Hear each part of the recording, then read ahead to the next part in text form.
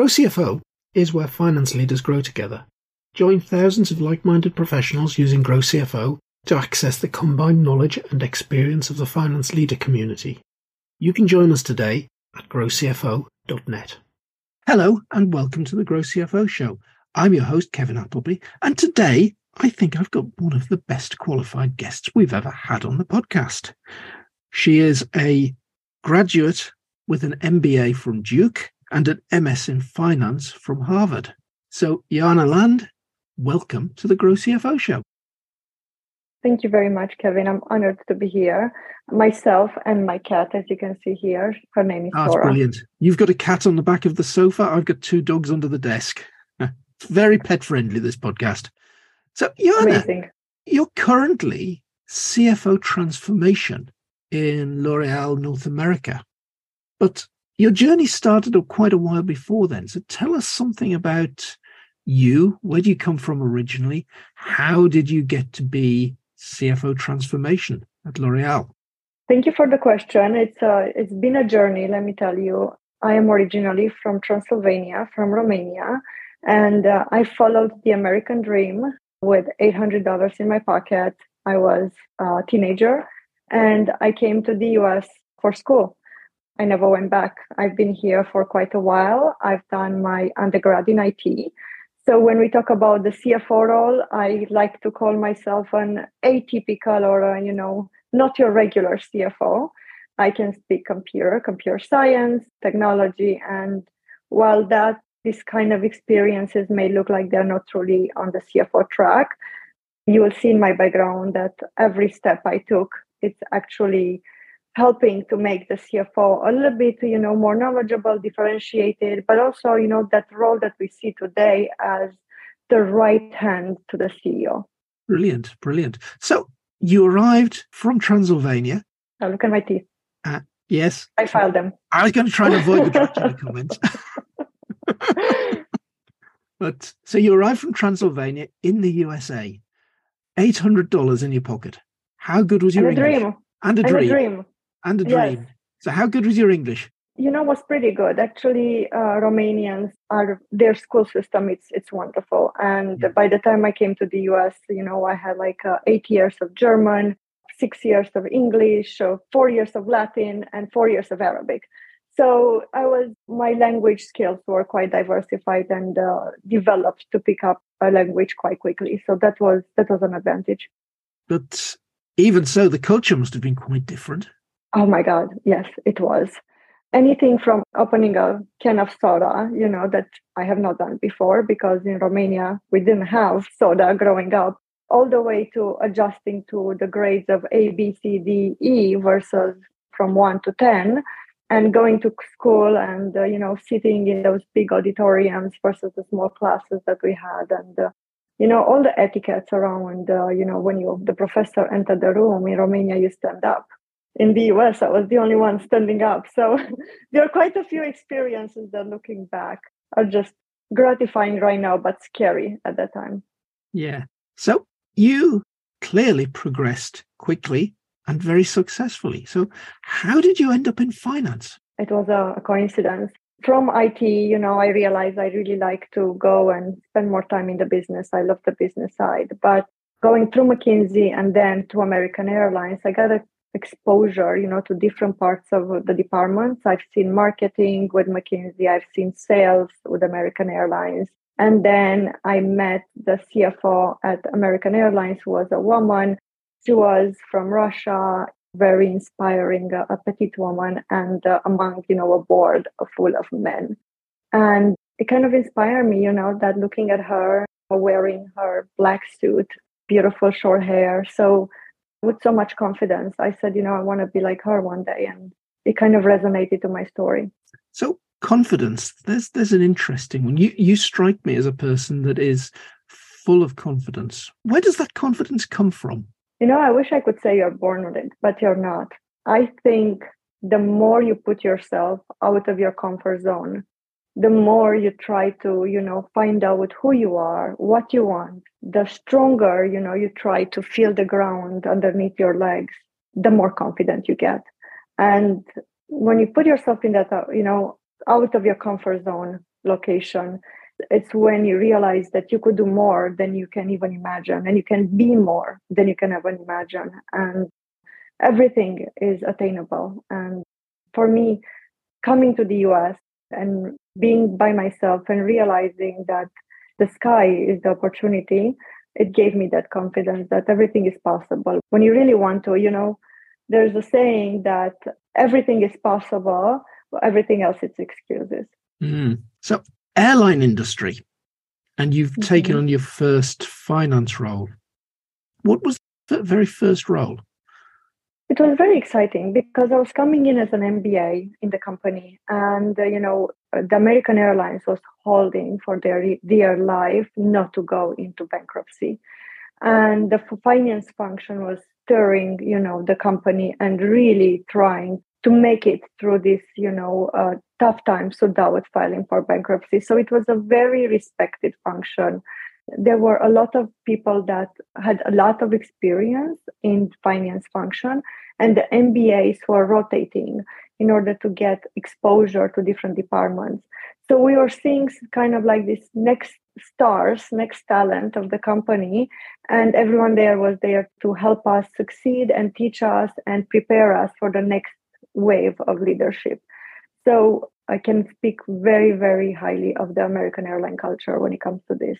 So that culture clearly rubbed off on you, but stay with American Airlines. You moved on. You mean I left the company? Yes. Yes, and I need to say that you're the first one who pointed out that probably that culture rubbed off on me. You're so right. And later on, if we have time, we can talk about mentoring and developing people. One thing that you don't see on my resume is that I started a master's in psychology at Harvard, because I believe as a leader, we have to understand the people. And our success is our teams and the people. So I'm happy you pointed that. That is going to stay with me. But coming back to your question, the reason I left American Airlines, 2 reasons. Being the overachiever and being late 20s, I decided that in order to have my finance background even more enriched, because I had an undergrad in IT at that point, an MBA from Duke, I would start a master in finance at Harvard, a full-time program, flying to Harvard on American Airlines plane from Dallas every week at 5 a.m, getting there, working from the airport till 5 p.m. in the Admirals Club. It was not that rough, the airport work. But anyway, I was working from the airport, then going to class 5 to 7, 7 to 9, and then turning around next day on a 5 a.m. flight and going to the office. So I did that for a year and a half, and you can imagine it took a toll on me. I mean, it was really tough, full-time job and full-time student in a master's degree at Harvard. And I would have not left. This is a year and a half into my journey. But then American Airlines announced that they are going into bankruptcy. And that's when I decided it's time for me, to what I call pull the Band-Aid, because it really hurt leaving American Airlines. I loved the company. I loved every company I worked for, but that really formed me as a CFO.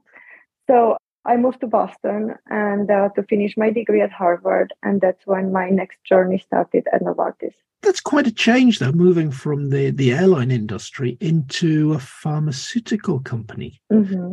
That's a whole new industry to learn about. Completely. And even airline is really tough. I don't know if many people know about it, but when you talk about revenue, you talk about RASM, which is revenue per available seat.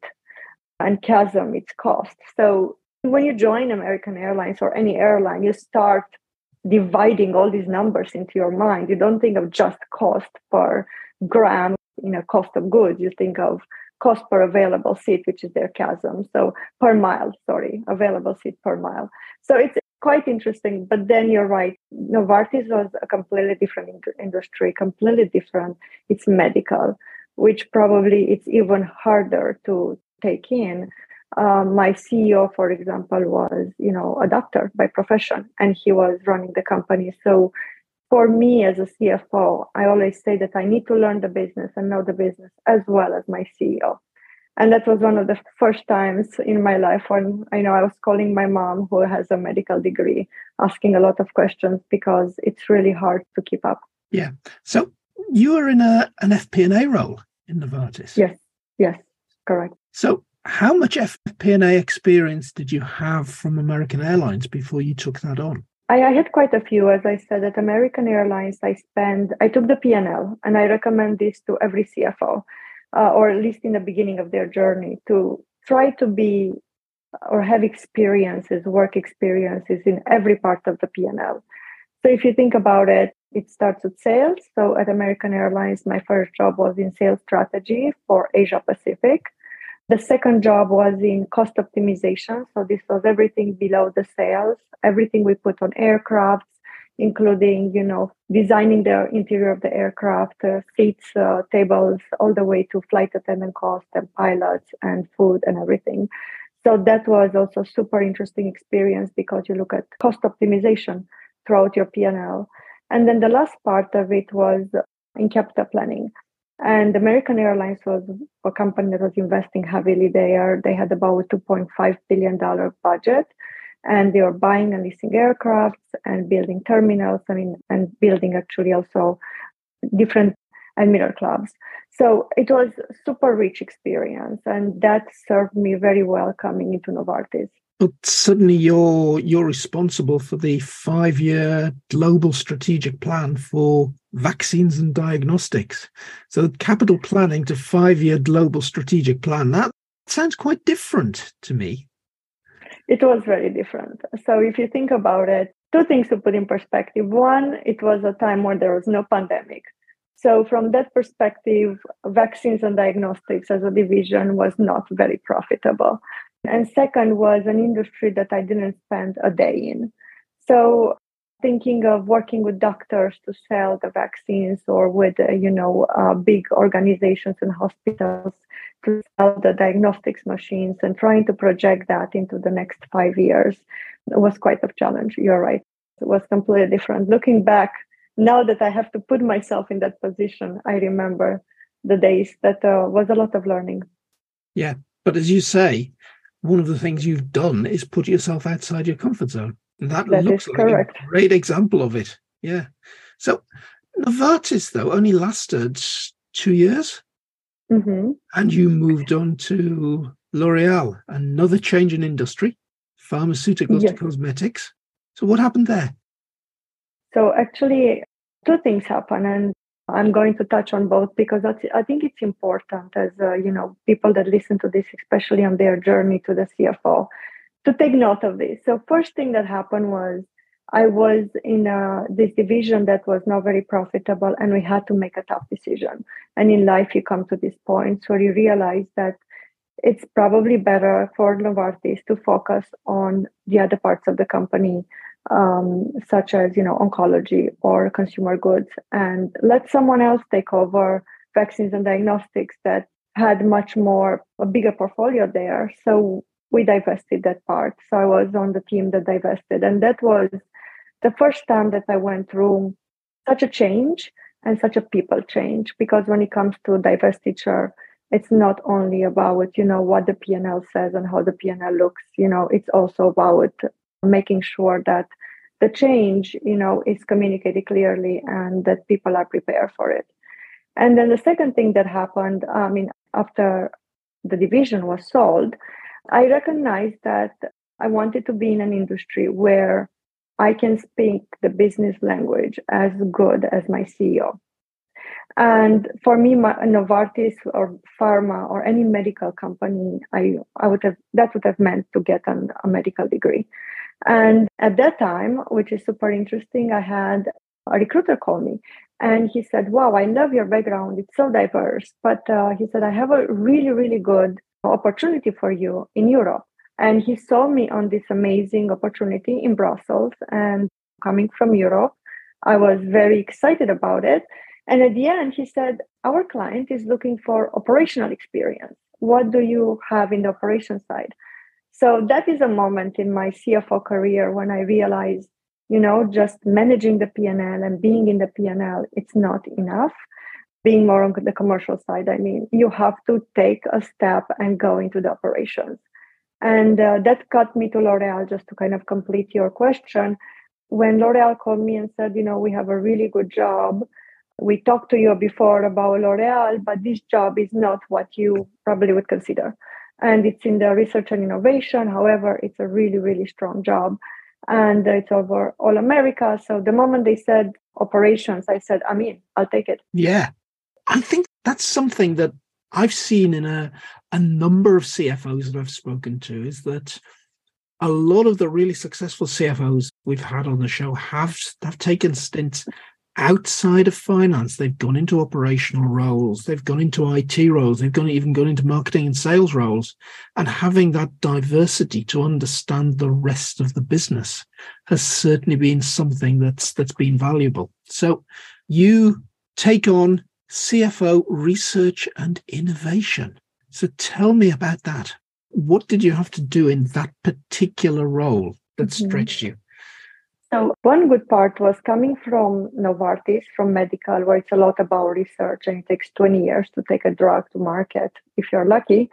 Going to the research innovation of L'Oreal was a little bit of a parallel, to be honest, because L'Oreal spends over $1 billion in their research yearly, and it's really scientific.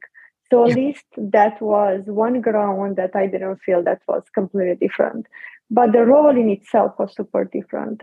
As my title said, I was in charge of all the cost side, finance side of the lab expenditure. But into me, I also had the purchasing function reporting into the function, the legal, patents, business development, and, the day-to-day expenditure of the operations at Research Innovation.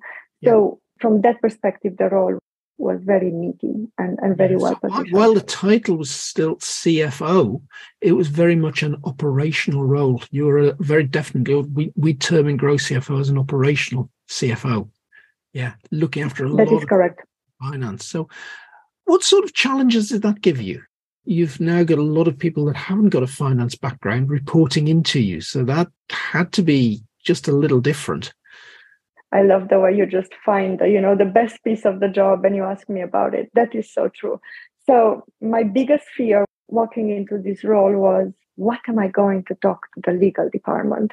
Because I don't know anything about legal, or patents. And the best advice that I got at that point, they are subject matter experts. You are the leader. You set the strategy, you work together with them to figure out what are the biggest challenges and opportunities. You design the roadmap with them, but you don't have to be a subject matter expert. And that's what set me up for success in the job. Yeah. I always think back to a piece of advice I got from my father, who was a partner in a small firm of accountants in public practice. And he said, Kevin, never ask your staff to do anything you can't do yourself.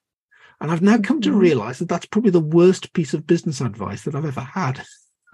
That actually what you've got to be able to do is the exact opposite, is to be able to get your staff to do things that you haven't got a clue about, but still be able to manage them. Now, I think if you're lucky, you have those, but also you have to have the expertise, because I agree with your father. How would people respect you if you don't understand at least their job, right? So I think there's a bit of truth in there. There's understand and can do, and they are different.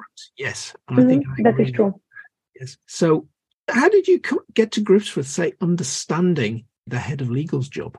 Wow, looking back, there are lots of discussions with the head of legal, curious questions that you ask, admitting your lack of knowledge, learning and reading everything that comes to your desk and asking for a lot of reading material. I think trying to be something you're not is probably the worst thing. People would sniff it. And as I like to say, there are sharks in the water when a new leader comes in, right? They smell blood. They're looking for your weaknesses. But I think if you can have the humbleness to say, this is my expertise, is finance, right? Your expertise is legal. I'm here, to learn as much as possible, to help the department of legal succeed, to set the vision together, to work on it together. I think that's how you need to approach these jobs, where you're clearly out of your expert zone. Yeah.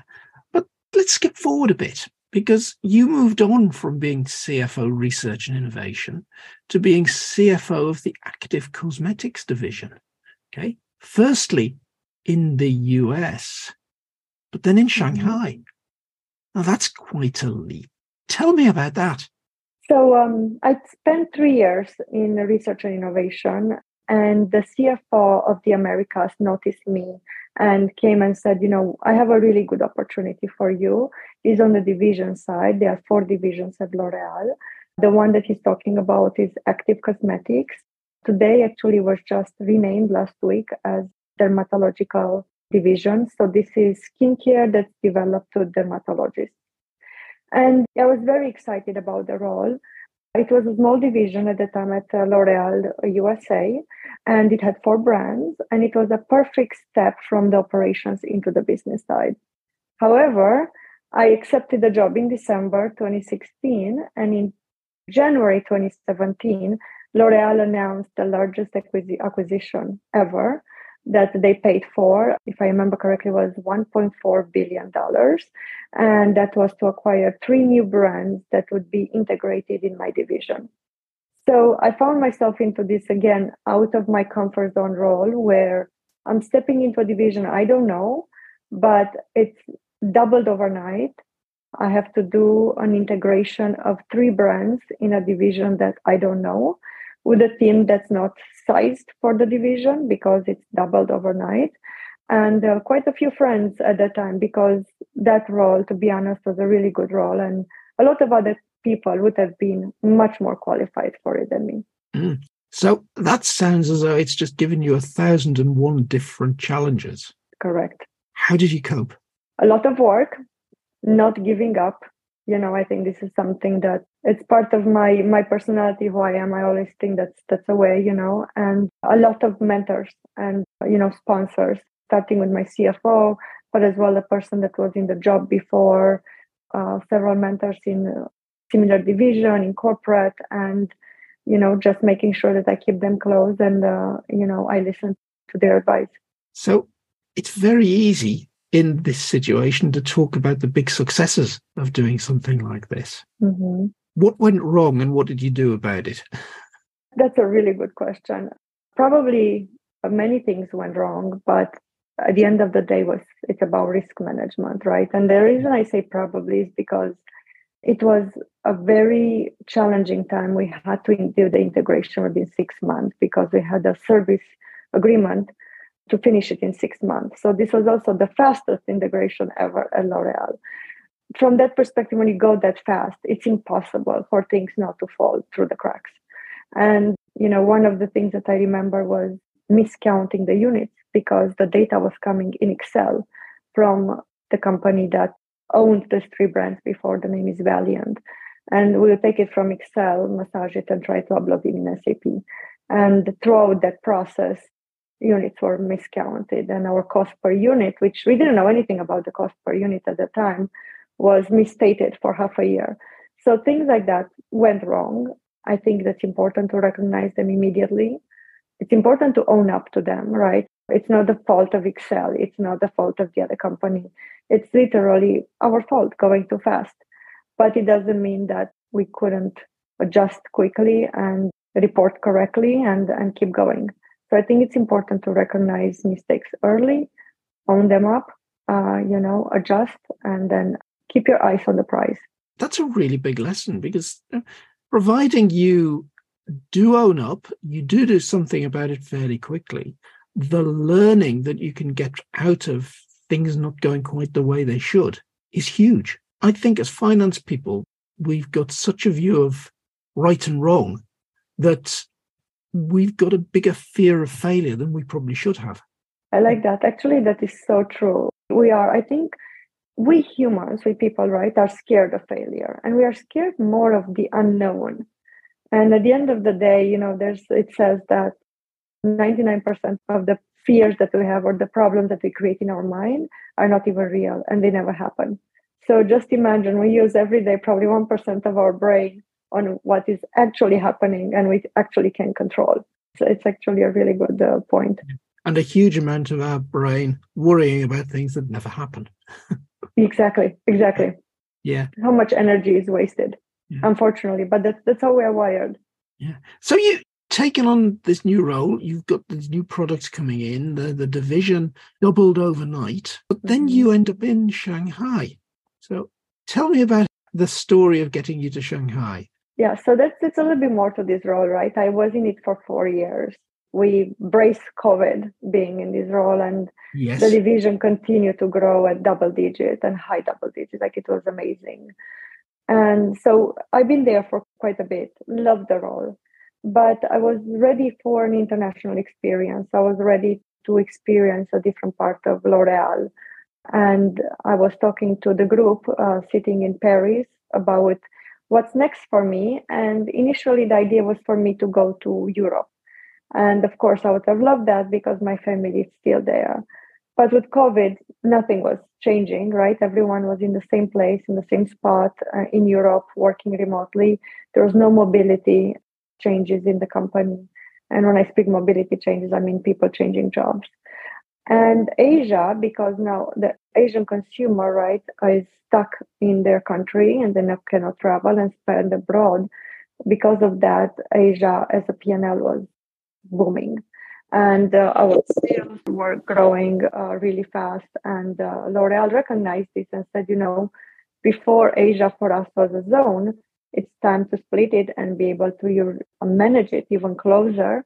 So they split Asia at that time during COVID in North Asia and South Asia. So I was offered the North Asia CFO job for the ACD Cosmetics division. And that job was located in Shanghai. And that's how I ended up in the middle of COVID in China. Middle of COVID in China. I would have thought going to China in the middle of COVID was just something that nobody did. Yes, that is something that you also learn as an experience. And let me bring it home. I learned not to make a decision, such a drastic decision in the middle of COVID, relocated to a country you've never been to, and that has quite of a totalitarian political and social regime. Yeah, so huge culture change, possibly bigger than the one that 18-year-old Jana had arriving from Transylvania in the USA. So that is correct. Yeah. So what did you learn in China? Many things, but just to touch on the experience, because I think it's something that you pointed out very well, right? Why is the bigger change? I thought about it because I felt it as a bigger impact. And I think the reason was coming to the US, the dream was, a bigger opportunity, better country, coming versus Romania, which was still struggling to remove the communism era. Going to China, my idea was an amazing job, experiencing an amazing culture. But that could not happen during the time that I was there because COVID, was at its peak in China and zero COVID policy. And the government was getting tighter and tighter. So in reality, it reminded me of the communism that I ran away from. So from that perspective, you pointed out so true. It was a much more culture shock than coming to the US. So coming back to your question, what did I learn? Wow, there was so much. First, the digital sales and digital transformation in China, and that's a presentation that I did before, was just phenomenal. I would say probably they are 20 to 30 years ahead of the rest of the world. And the sales that I was in charge of were for China and other countries, but it was about, at that time, 75% of the sales were digital. So learning a completely new channel was one of the biggest experiences or learnings for the P&L that I was there. But also learning other countries. I had China, I had Japan, Korea, Hong Kong reporting into me as well. And the biggest challenge was not the cultural, the fact that, I don't know those countries as well, but also as a CFO that likes to be on the ground, to see the business, to see the department stores that we're selling through, to see the pharmacies, to visit the doctors. None of that was possible because of COVID. So what served me so well before, being close to the business and understanding the business, as well as my president, could not happen in this case. So for me, adapting to that kind of situation and trying to learn from videos and other means was quite challenging. I can imagine, yes. So the China experience only lasted just over a year. And you've ended up Correct. in July 2022 back in New York as CFO transformation. Now, I've never spoken to a CFO transformation before, somebody with that job title. What does a CFO transformation do? This is, as I was telling you a little bit earlier, this is a new wave in the industry. There are actually quite a few of transformation offices created in the past 3 to 4 years in large companies. And the role of the office itself, and then we come to my role, is to sit at the center of the company and look at all the large investments across the company and say, are these first aligned with our vision of the company, 5-year, 10-year, whatever, strategic plan that we set up for the company? Are they delivering the best value? Are in the right priority, the way we are executing them? And do we have the right resources aligned to deliver the project within the budget, time, and with the KPIs or KVIs, which is key value indicators that were set up? That sounds absolutely fascinating. I love that idea. So you're looking across not just the cosmetics division, not just the research division, you're looking across everything in the North Americas. Mm-hmm. That's correct. Yeah. So that means you must be learning about parts of the business that you've had no previous experience. Yes, that is correct. You look at everything, and I'll tell you, as a CFO, you have to take your finance hat off at times, because when you look at the key value indicators or KPIs for a project, you cannot push always for finance metrics. For example, an HR project, right? In my opinion, we should not have only finance metrics, and maybe we should not have some or any at all, right?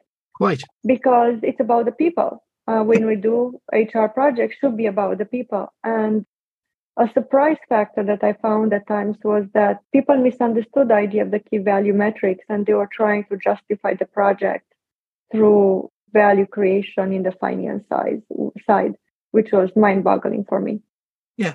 Value, to me, definitely does not just have to have a dollar sign in front of it. Mm-hmm. Value is obviously putting more money on the bottom line or the top line of the business, but it's very much about the people and the resources that you have available to you and getting the most out of those things. It really is about maximizing your investment. If that means that you've got a group of people who you can take on a journey, you can improve, you can take them to their full potential, well, you can't put a dollar sign on that. No, you cannot, but you invest money. So the idea till now, it was, if we have an investment, we have to justify the dollar most of the time, with the return on investment, which it's easy to sell a project when you show a dollar return on investment. But we are changing, right? Culturally, this is a big change for the company to say you have to think outside the box of selling a project, and you have to talk about 4 KPIs in our case that this project will deliver. And it may not be finance, it may not be finance KPIs. And I am actually pushing for that when I find myself in a project that my mind is thinking, why are they trying to justify this project with dollars? Because yes, it's important to the company, but there's much more that this project brings to the table than just money. Yeah, it's enabling things, it's capability. It's correct. Lots of things like that. So this is a very, very new role, Joanna. So yes. What have your big challenges been so far in trying to pick up that role in the first 6 months? It's not, the challenge is not in the capabilities of the role, because being a CFO in so many areas of so many functions in so many industries, and I prided myself on being a CFO of the people, like really understanding the business and being there in the trenches with the people. I think for me, the role in itself is not hard. What it is very challenging, and what probably every company finds challenging, is actually taking all the data that is there, all the projects, right, that till now have been tracked in Excel spreadsheets in all departments. There's no, database that captures all the information today. And there are several tools out there, but they are quite in the beginning stage. And the one that we use is actually an IT tool, because IT is so known for executing a lot of large projects. But with the lack of knowledge that is centralized, with the lack of tools that don't exist, or they're not as developed as we would like, the job becomes tougher in the idea of tracking the value, in the idea of centralizing all the knowledge. So that's where the job is more complicated, setting up the department, if you will. Yeah, now if it was me in that role, I think it's all those things that don't exist that would make it fun. Exactly. I think that's the challenge, all the things that don't exist. Yeah, brilliant. So that has been absolutely fascinating. If, just summing up, if you were to go back and give one piece of advice to a younger version of yourself, what would it be? That's a good question. I would say take any opportunity that comes in front of you. Don't be afraid of it. It will differentiate you. I mean, of course, think through it, but don't be afraid to, take a lateral or consider opportunities that are outside of the CFO track if you want to be on the CFO track, or outside of your métier. The word métier is a French word for, craftsmanship, because those opportunities will differentiate you and will set you up on a journey of understanding the business better than your peers. And all that will come together, so well in your background at the end of the day. That is a fantastic piece of advice. Joanna, thank you for being this week's guest on the Grow CFO Show. Thank you so much. It was my first podcast. I'm very honored. I'm very excited. And I'm looking forward to talking to you in the future and meeting you at several conferences that I plan on attending.